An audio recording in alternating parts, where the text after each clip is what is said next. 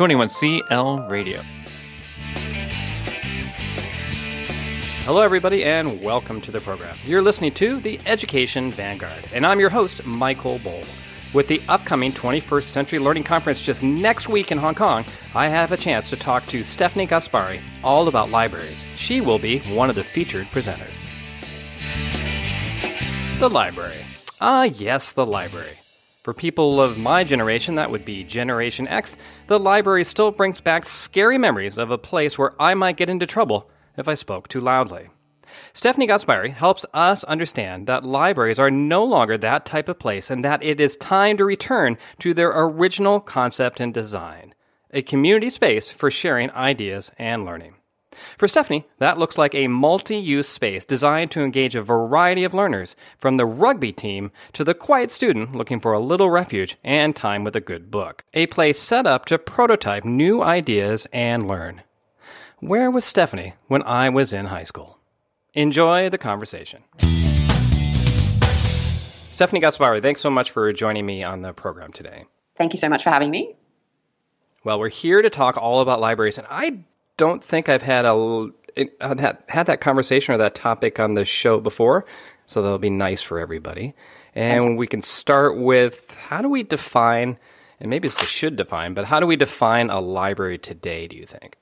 It's quite interesting. I often use a line in presentations or bios that says that I don't believe in the dictionary definition of libraries. And I guess that's because if you search the dictionary for library, you do get the definition that it's a repository of books. And I think that we're way past that. I think that a library today is really a community space. And that signals back to the birth of libraries and I guess their intention for when they were first created about bringing people and ideas together. So I think a library today, first and foremost, is a community space, but it's somewhere for knowledge to be created and for people to grow, I guess, in terms of their lifelong learning, but also in terms of their community as well. So that would be my take on what a library today. Yeah, it's interesting you mentioned that it's a community space. So think about, and it's probably an outdated look, that when I was growing up, you would come together, but you weren't allowed to make any noise. You couldn't talk. It was just a community space to read quietly and maybe try not to get in trouble. Yeah, a lot of people have that memory, and there's been a little bit of research done by the City of Sydney libraries here in Australia, where they actually surveyed a heap of people to get an understanding of what a library is and what it should be, and most people resort back to their very first experience of a library. So it's quite interesting to know that being in a school environment, that we're shaping what people believe a library should be, and libraries these days certainly aren't quiet spaces. So in our primary and our secondary libraries, there is a lot of things happening and a lot of noise happening. There are quiet spaces you can go if that's what you require, but the whole library certainly isn't a quiet space. It's a place where people can come together and they've got options for what they might want to do in that space. Okay. So you say it's changed. You think it's changed pretty much in most places at this point, that my memory is not going to be the memory that a child who's using the library now will have in 20 years? Well, I certainly hope not. I know that there's a shifting landscape in school library spaces and certainly at the tertiary level. And you see it in public libraries as well. A lot of the time they're trying to meet the needs of lots of people within their community. And I think that as people's needs change, the spaces change. So there are, like I said, there's quiet spaces in libraries, but there's a lot of spaces that are there for families to come together. There's spaces for people to engage with technology. There's spaces for people to come together as groups. So I think that depending as people's needs have been changing, the libraries have been adapting to meet those needs because they are so central to their communities. I see. So, you know a lot about the history of libraries, and when I think back about their change, it seems to me, and let me know if you think this is right, that technology is actually probably what pushed the library to change, because suddenly they have this different group of people coming in to do something different other than just reading books. Do you think that had a big impact on it? Yeah, definitely. So when I first took this role, I did a lot of research on the history of libraries just to get an understanding of where we've come from, and we've essentially gone full circle. So libraries were first places where people just came together to debate ideas and to share stories. So it's really interesting. And when you say technology, we often think technology, computers, and everything quite techy. But what actually happened once we first started to record our stories, and I guess we had the technology of books, was when you started to see that enter into the space of libraries. But the books were always around the edge of a library. So there's some fantastic photographs and images and sketches that our school archivist helped me to pull together to get an understanding of what libraries looked and felt like back in the day. And most of the time there is this, this table and chairs or seating space in the center and all the books around the edge of the room. And then as, libraries started to become a repository for books, or as technology developed and we started to record more things, they became places where we'd have stacks and stacks of books. But I think that as we have more technology, and if we think more about the digital age, and we don't necessarily need that access to a print book, we start to see that libraries are resorting back to what they were, first created for, that space for people to come together and share ideas and to be a community space. And we've put those elements of design into our library here at Trinity, and you see that in a lot of other libraries where they're shifting the physical out to the edges and creating those central spaces or community spaces. Yeah. So, could you almost have a presentation that says today's library, bringing it back to what it was originally? Yeah, you could. Because I didn't know this. This is very interesting. Yeah, and look, I've talked to that before in terms of learning spaces. I think there's loads to be said for the physical aspects of buildings. Everything to do with your light and your ventilation and your access, like biophilic design, and your access to what other resources in a space. But I think that looking back in time, it kind of gives you that history and gives you some inspiration for what is the intent, like what was our core purpose. I remember being asked a question, what is the mission of libraries? And I was asked to a group of library leaders, and everybody had a completely different answer, which is interesting in itself. But at the core was that idea that you're serving, a user or a community of people. So that community aspect comes back to it. I see. Yeah. Well, I'm glad you brought up Trinity, your school, your library. If you could expand a little bit about it and what it looks like today. And my next question would be, does it look like the way you want it to look? Are you still in process, or did you get there? Yeah, so my role here when I was first hired was to reconceptualize library services. So it was quite the challenge. We had a very traditional space, really high bookshelves, quite a dark library space. I guess probably what your memory of a library is from when what you were mentioning before. So now what it looks like, we're very happy. We wanted to create a space that was full of natural light, that had a lot of opportunities for people to connect, not only with each other, but also with learning technologies that we would use in those spaces. We're first and foremost a fully functioning library, but we're also a learning space. We also host events ranging from 20 people to 250 people, and we've tried to become the central hub of the school, and I think we've achieved that. I think that the change process never ends. So we've been in the space, the retrofitted space in the senior school for almost 4 years now, and we've had iterations of furniture, of various walls, of technology, because as something else kind of hits the market, or as we learn what works for our students and our staff, we start to make other changes. So I think that we're probably 85% there, but I don't think we'll ever really get there because the needs of our students and staff are always changing. So we've got to keep changing to meet those. When it comes to technology, as a technology coach, I used to think in the beginning, my gosh, we've got to use this more and more and more. We can't use it enough. And then as we've used it more and more and more, I'm realizing we're probably using it too much, and it actually makes you less community-oriented in a lot of ways. So my question might be, should a library be a place where you can't use technology?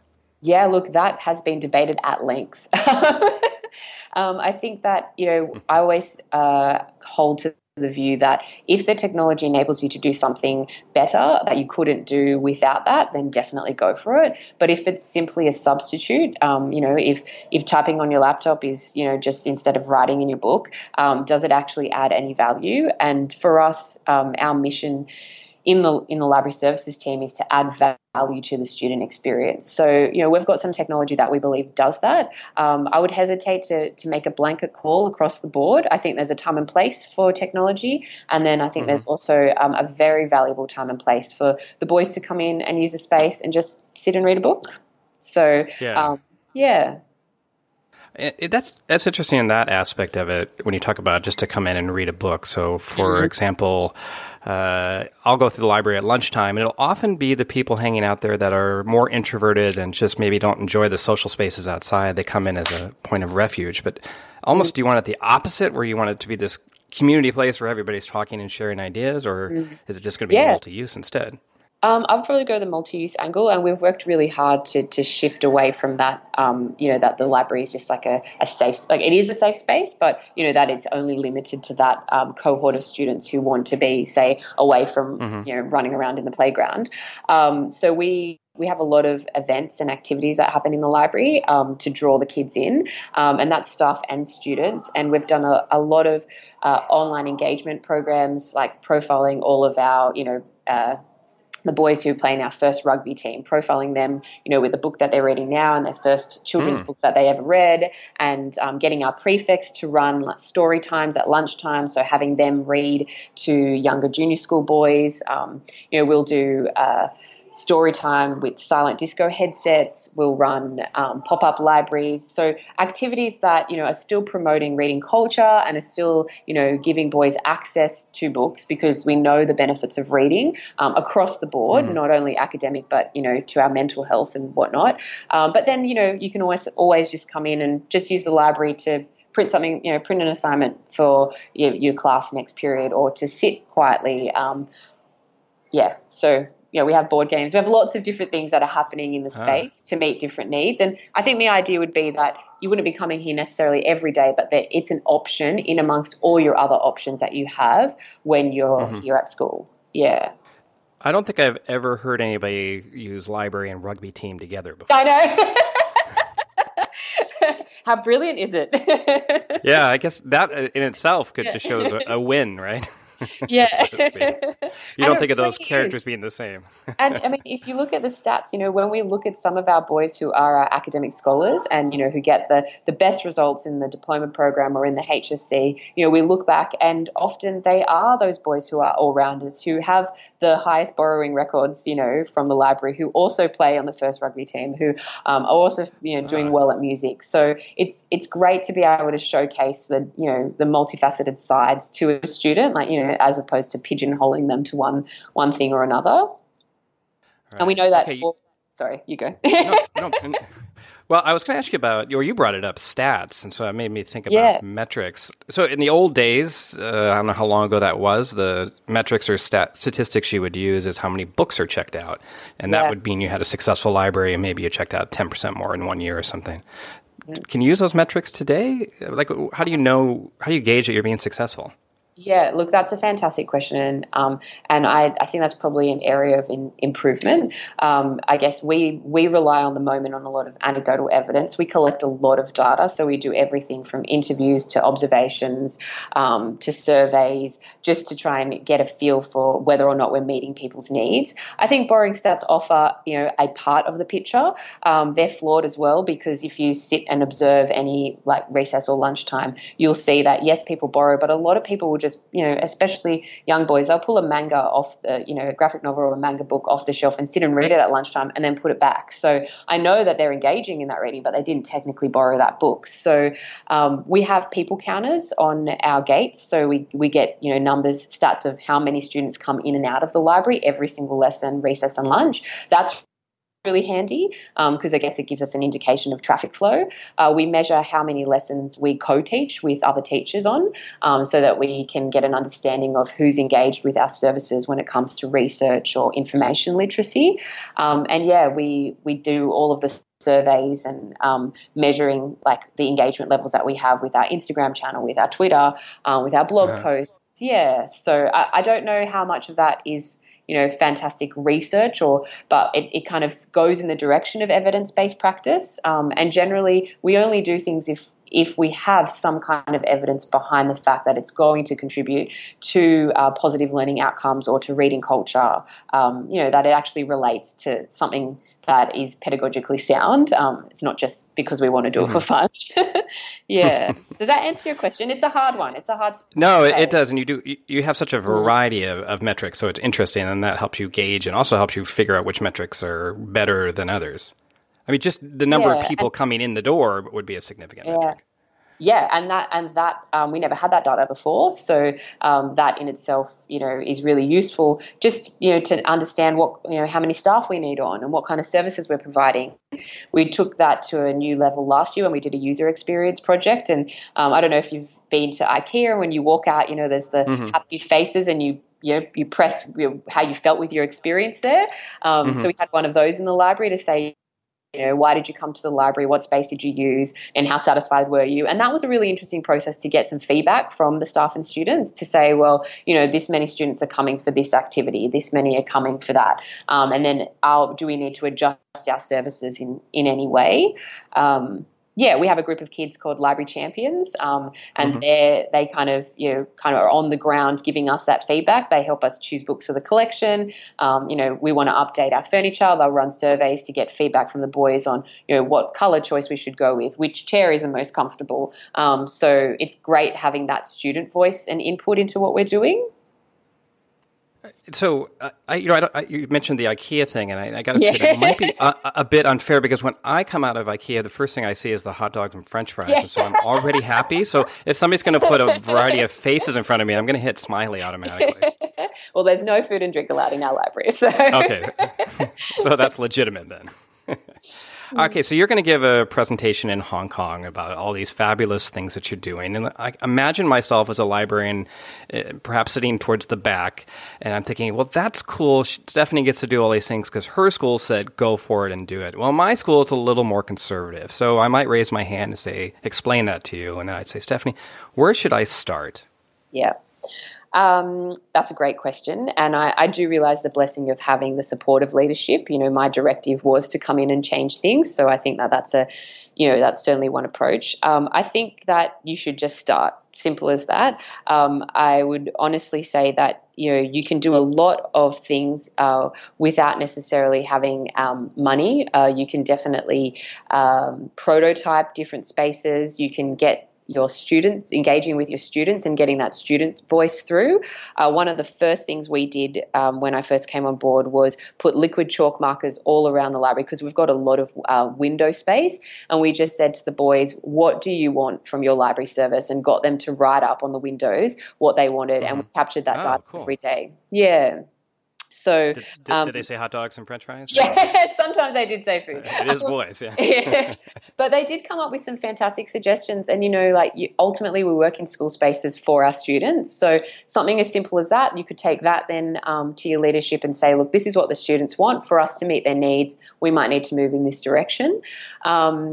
So I think that there's lots of simple things, and there's some fantastic resources out there to give you ideas and inspiration on how you can start small and then work your way towards bigger changes. But I think that starting the conversation with your users, so with your staff and with your students, is probably the best way to kind of, get the momentum going. I'm glad you brought up prototype. So, that's trying new ideas to see if it's going to work with the expectation that it could very well fail. And so if I'm a classroom social studies or math teacher, I can't really get away with that so easily, even though I probably should be able to. Do you think libraries should be a place that are always prototyping because it's a safe place, in a sense, on the fringe where you can make mistakes and great gains both at the same time? Yeah, definitely. I mean, we see ourselves as a platform for innovation. So we try and, maintain really good collaborative relationships with our e-learning team and various heads of departments to say, if you want to try something new, do it here. Let's give it a go. If it doesn't work, it's okay. We'll find a way to learn from that experience. So last year, I sat on a panel talking about virtual reality, and we had an opportunity to bring some virtual reality gear into the school, and that was in collaboration with our e-learning department. We ran that out of the library. And look, for some subjects it worked, and for some it really didn't, but it was just our opportunity to say, do we need to go in this direction? Should we be exploring this? We don't have the answer to that yet, but at least we've started on the journey, and we can see if it's important to us. And actually, our spaces, once they were renovated, prompted change in a lot of classroom spaces. So we had such a demand for people coming to use our learning spaces because they have the latest technology, that now classrooms have been updated with the same technology that our library has. So I think that the libraries are those spaces where you can prototype and see if it'll work. And if it doesn't, it's okay. How else are you going to learn? It's about the process, right? Yeah, absolutely. And that's a new part of culture of learning, or at least of education, that I'm hoping or starting to see evolve. Stefanie, we're coming towards the end of our time here, and my favorite thing to do, as listeners will know, is to ask a future-oriented question. What do you hope or think the library should look like in the next 10 or 15 years? Oh, goodness. That's a really challenging question. I wish you had prepped me for that beforehand. Oh, sorry. Look, I think that there's a fantastic author, R. David Lankeys. He is a librarianship professor, and he has a concept or a notion of expecting more. And I think that, I have no idea how to predict the future, so I don't know what it's going to look or feel like. But I think that you can make things up. So don't worry. I think living out that, that provocation to expect more is probably what I would go with. Like, I think that we're moving towards what libraries will, that idea of libraries becoming more community spaces again. But I think that we should always be striving to do better and to, as things change, meet other people's needs. But I think that what I really hope for is that people's perceptions of libraries change, and they see the opportunity for good that can come out of that space, not only in the school space, but tertiary and in the public space as well. Stefanie Gaspari, thanks so much for your time today and sharing all this great information about the future of libraries. Brilliant. Thank you so much. This interview was brought to you by 21st Century Learning International. Find us on the web at 21clradio.com.